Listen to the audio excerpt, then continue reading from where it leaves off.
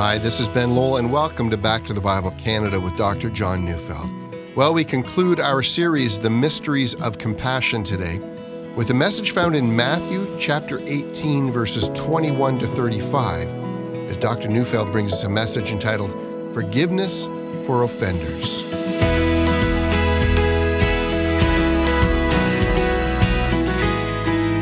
This matter of forgiveness, that's very hard.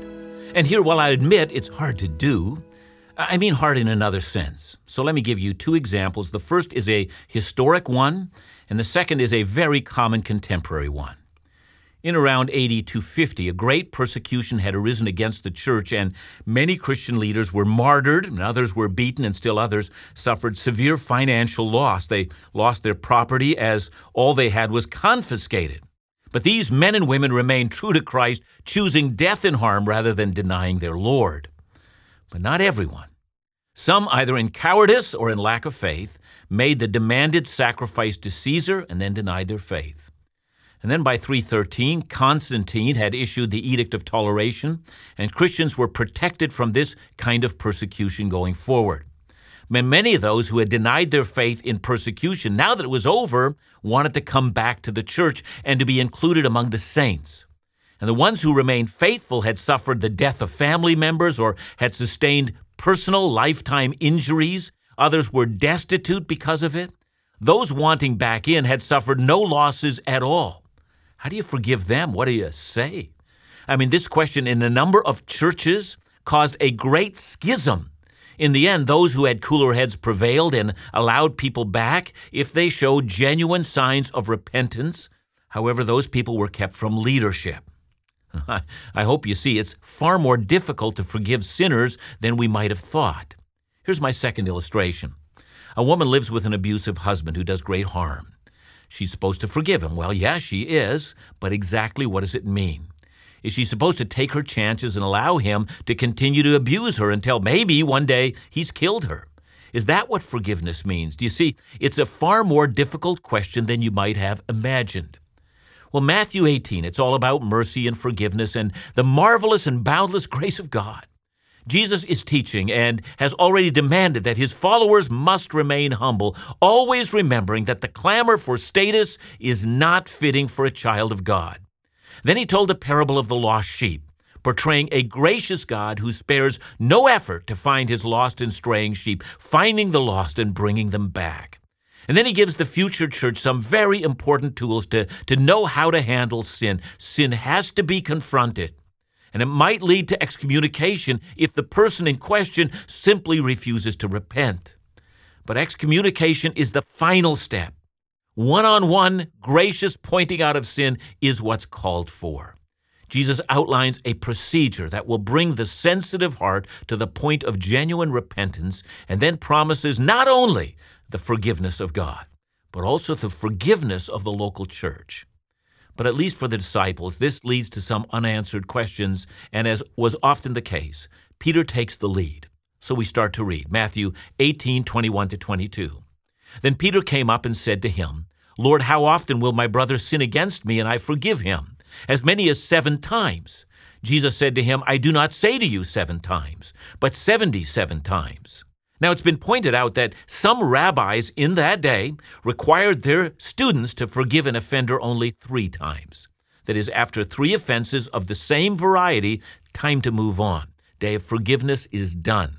Forgiveness has been offered, but clearly the offender isn't sincere. So forgiveness is withdrawn from a repeat offender. Now, if you will allow me, it's very easy in which to come to that conclusion. 3 strikes, you're out. I've been gracious, but you are clearly taking advantage of my gracious spirit. There has to be limits to forgiveness. If there isn't, well, you just become a doormat. And furthermore, if you just go on forgiving, won't you give the wrong impression that the offender just keeps on sinning, then just keeps on saying sorry, then just keeps on sinning again, and doesn't all of that just make a mockery out of forgiveness? Think of the man who commits adultery. He's confronted. He's so sorry. He repents. He even writes the woman in question a letter. He breaks off the affair. Then he, when no one is watching, goes right back to his adultery. And then when he's caught a second time, he confesses again. and he does what he's asked for. He confesses, but then he does it again. Are there limits to this? There must be. And so when Peter moves beyond the popular rabbinic tradition of 3 strikes and you're out and extends that to 7 strikes and you're out, well, he is being, at the very least, gracious. But Jesus says that's not enough. 70 times 7, which, as you know, is 490 times. And of course, Jesus isn't arguing for 490 strikes and then you're out. It's merely a figure of speech. It gives the impression that forgiveness must always be extended. And that leads to a question. What if the person shows no remorse? Well, Jesus has already answered that, hasn't he? He has said if the sinning person refuses to listen even to the church, let him be treated as a Gentile or a tax collector. Treat that person as an outsider. It seems to me then that there must be a difference between being gracious to someone or extending complete forgiveness and restoring someone to full fellowship. And you have to remember that Peter and Jesus are talking about restoring a sinner back into the fellowship of believers. The forgiveness that is offered is the forgiveness offered by the local church. But it is also the forgiveness that an offended brother might offer to someone who offended him or her. But here's where it gets complicated.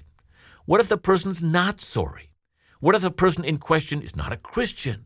Well, in my experience, it's far easier to forgive a non-Christian. What if it's a Christian whose sins has hurt us in a way in which we can't recover? For instance, a man who's in a church, he's a financial investor. In reality, he's a crook. He takes money from Christians. He promises to invest it, then he takes off and runs. I know people who have lost a lifetime of savings that way. What then if that person comes and repents, but he has no money to repay? What then? Does forgiveness mean that we don't hand that person over to the police? You see, we can think of hundreds of scenarios, and the more we think of them, the more dangerous this whole thing of forgiveness seems to us.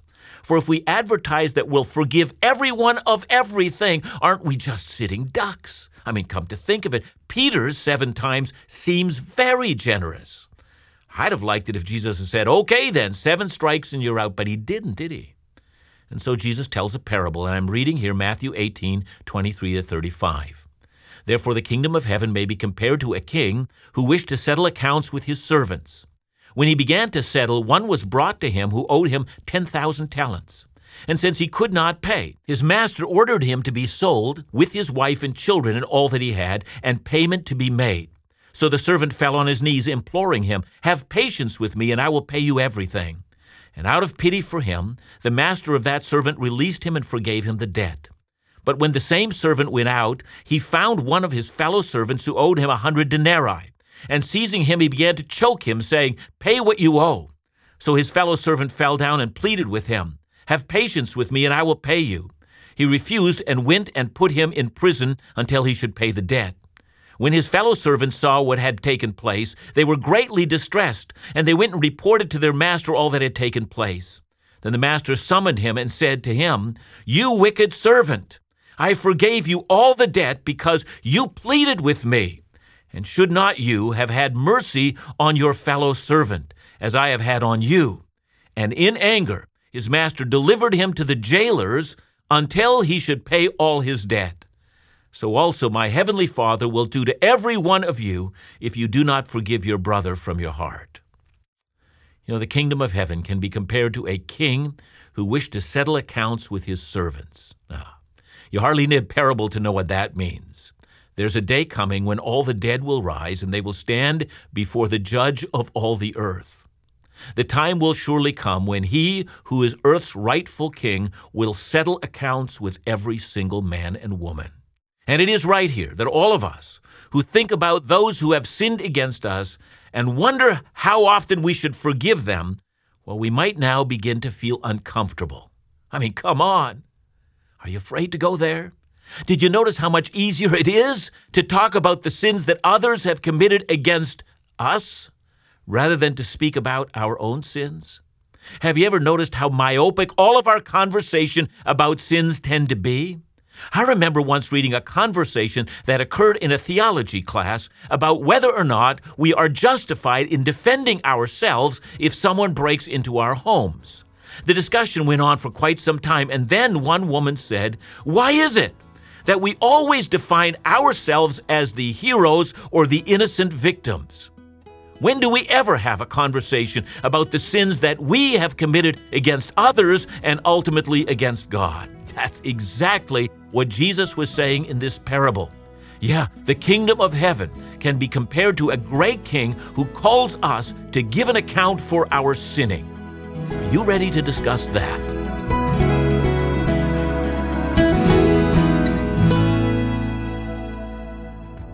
Hi, this is Ben Lowell, CEO of Back to the Bible Canada.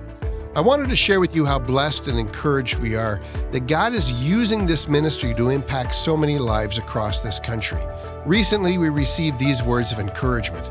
Thank you for the great role you play in the lives of Canadians and around the world. Shauna wrote, "Your work has enriched the lives of countless people." And finally, may God continue to grow His army and kingdom through your work. We're so grateful.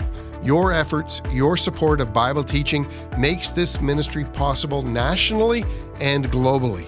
So make sure to check out all the ways Back to the Bible Canada can support you in your spiritual journey.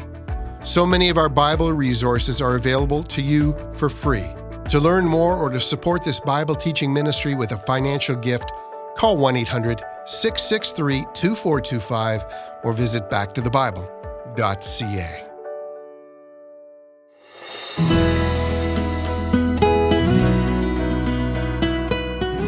When the king was settling accounts, he came to one who owed him 10,000 talents. And, you could read that and you might not see what's going on. So the real question to ask now is, how much is that? Well, a talent, as most of us know, was a unit of money at the time of Jesus. So 1 talent was equal to 6,000 denarii. And here is where it gets really interesting.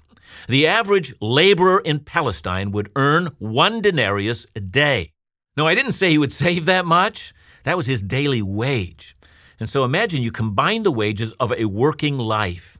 Well, I can say this. In 20 years of working, you would earn 1 talent. So 10,000 talents that are described here, it would take you 200,000 years to earn that. Now, we might want to stop here and say, Jesus, it just seems silly. How can one king's servant owe the king 10,000 talents? He's a servant, for heaven's sakes. He might not even have his own money. It seems the story is too fantastic to be believable. But before you go there, let's consider the ancient world. Unlike the horrifying experience of African slaves in America, ancient peoples most often became slaves in different ways. Some became that way because of warfare. Some people were slaves for a given period of time in which they worked to pay off a debt.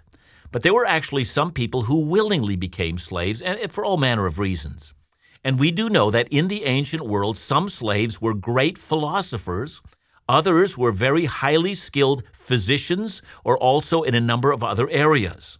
Some slaves were entrusted with the running of an entire household for people who were obscenely rich. And you might remember Jesus' parable of the unrighteous manager was found in Luke 16. At one point in time, this unrighteous manager becomes exposed. He is now terrified he's going to have to give an account. And that might be just such a scenario that Jesus is describing here. We might imagine a king with billions, trillions under his care. And this servant has been taking advantage of these resources, and now his debt is so large he can no longer juggle the books anymore. His number is up.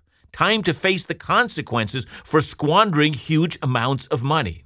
And many of us reading this still haven't recognized ourselves yet, have we? Yeah, we say, there are all sorts of crooked politicians out there, that's for sure.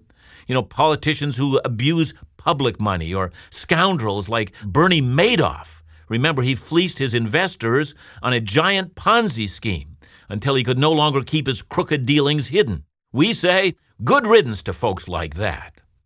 But we're missing something of the parable, and so I think it's necessary to come to terms with our own sin, our indebtedness before God.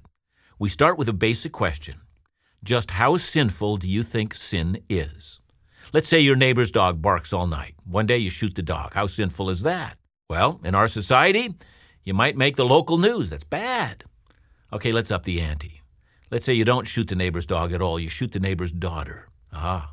That's a great deal more sinful. Well, that's true, but because we know that a human being has more value than an animal. Now, do you remember what King David said after he had sinned? He had committed adultery with Bathsheba, and then, of course, he had put her husband to death. Just how sinful was that? Listen to Psalm 51, verse 4. David says to God, "Against you only have I sinned and done what is evil in your sight." Now think this through. How sinful is that? We've recognized that a sin against a human is greater than a sin against an animal. Now, how great is a sin that's committed against God? Answer, it's infinite. It's committed against infinite holiness. When the great king settles accounts with his servants in the end of the day, what will be the sum of the debt of every sinner? Listen, the debt against God, when you see it in the final day, is going to stagger you. The weight of it will crash on your shoulders. It will seem that you can't breathe. And so this parable is incredibly real to life. Keep reading, verses 27 and 28. So the servant fell on his knees, imploring him, "Have patience with me, and I will repay you everything." And out of pity for him, the master of that servant released him and forgave him the debt. Now, this, if you haven't recognized it, that's the picture of your conversion. We've been talking about mercy and grace and forgiveness after 3 strikes and 7 strikes and 490 strikes. Maybe you've never seen what happened on that day when you knelt before God. By the way, the idea that perhaps the king would have patience to let the servant find a way of repaying him, that was ludicrous. The servant is lying to himself, and we are too, if we imagine that if only we do enough good deeds, it'll outweigh our bad ones, or if only I can be better than most, if only I can do appropriate penance, I'm going to have it all squared up with God. Well, that idea is laughable. In reality, the servant would have been utterly condemned for even suggesting that he could pay this back. But then the words "out of pity," well, they should strike us hard. Do you want to know if you are saved? How you came to be saved? It came to be because God had pity on you. He had compassion on you. You had sinned so deeply and you had no recourse. Out of pity. The word aphemi means to forgive, to cancel out a debt. To say of a debt, it is completely rescinded. It's gone. And that's what the church preaches. Colossians 1:13 and 14. He has delivered us from the domain of darkness, transferred us to the kingdom of his beloved Son, in whom we have redemption, the forgiveness of sins. That's God's pity. But of course, that's not the end of the story. The man who had been forgiven, when he found a fellow servant who owed him 100 denarii, treated him very differently. Now, the way some tell this story, this person owed him mere chump change. Well, not really. We've made the point that for the average worker, 1 denarius equals 1 day's wage. And so this person might earn about, 100 denarii in about a third of a year. Again, that's what they would earn. That's not what they would save. It would take a few years to save up that kind of money. It's a lot of money. So we might ask, how has this debt been incurred? Well, we're not told, but however it came to be, it was a significant debt. I think this is Jesus' way of acknowledging that the sins that others might commit against us are no small thing, at least not from our perspective. And here I think is the point. If you have received God's forgiveness, are you then obligated to forgive all sins against yourself? And here there's a clear and unequivocal answer. Yes, God demands you, who have sinned more than anyone can sin against you, that you are now in an obligatory role. You are required by your king to forgive the sins of others. One point needs to be added. Our translation simply says he should be handed over to the jailer until he had paid the debt, but the text can also read he should be tortured or tormented until he paid the debt. Do you want to know why hell is of an endless duration? It is so because even eternity itself won't be enough time to pay the enormity of your sin debt against infinite holiness. So let's get back to those Christians who had denied Jesus in the early church when persecution arose. Is that a great sin? Oh, you have no idea how great the sin is. But if they plead for mercy, will not their king have compassion? Well, what about that abused woman? Should she subject herself to further abuse? And the answer is no. We need to protect her. That's right. That's proper. But if her husband earnestly repents, well, there may or may not be room for them to live together again. That depends on a number of factors. I can't discuss those here, but let me say this. Forgiveness is offered freely. What else can we do? Again, please remember the context. What should the church do when someone sins habitually? Well, we should demand that that person produce fruit in keeping with repentance. That's what it means to insist on holiness. Someone might be put into an accountability group or something like that, but there's a lesson. You can't sin so greatly that if you truly confess your sin from the heart, that a merciful and gracious and loving God will not take pity on you. And here's another lesson. If Jesus said that whatever we loose on earth will have already been loosed in heaven, it must mean that even if we struggle with the same sin over and over again, our Heavenly Father will forgive us. God is merciful. God is gracious. God is loving. Let's be that as well. John, this has been a terrific series, and I really love the title, actually, The Mysteries of Compassion, and I think it's something that people really need to consider how they display and how they project compassion in their lives to others. But coming back to the end message here on forgiveness, it really isn't something that's optional, is it? You know, it's important to remind ourselves of that very point. It's never optional. It's... You know, Ben, it's so hard to do. I mean, I know that. I've sometimes wondered, I've come to the Lord on a number of occasions and said, you know, God, I'm not good at this. And what does that mean? But I know that the Lord is coming to me and saying, yes, but I demand it of you. And I think all of us who are in Christ, who have been forgiven so much, recognize once you've been forgiven that much, it has placed on each one of us an obligation of compassion and of humility and of love for people who, in our estimation, don't deserve it. And, you know, I would guess that once we've experienced a profound forgiveness from someone, it should allow us to understand the importance of forgiving others in our lives. Yeah, that's the thing. And I am continually reminded that I'm not the innocent victim of others, that I am actually filled with my own sin, and for that reason, this showing of compassion really does showcase that we know the God who has forgiven us. Failure to do that is to simply cut ourselves off from grace. We want to be in the center of grace. We want to make forgiveness a part of what we are. Thanks so much, John. And thanks for joining us for this series, The Mysteries of Compassion. And remember to join us again next week as we continue in the study of the Word of God right here on Back to the Bible Canada, where we teach the Bible.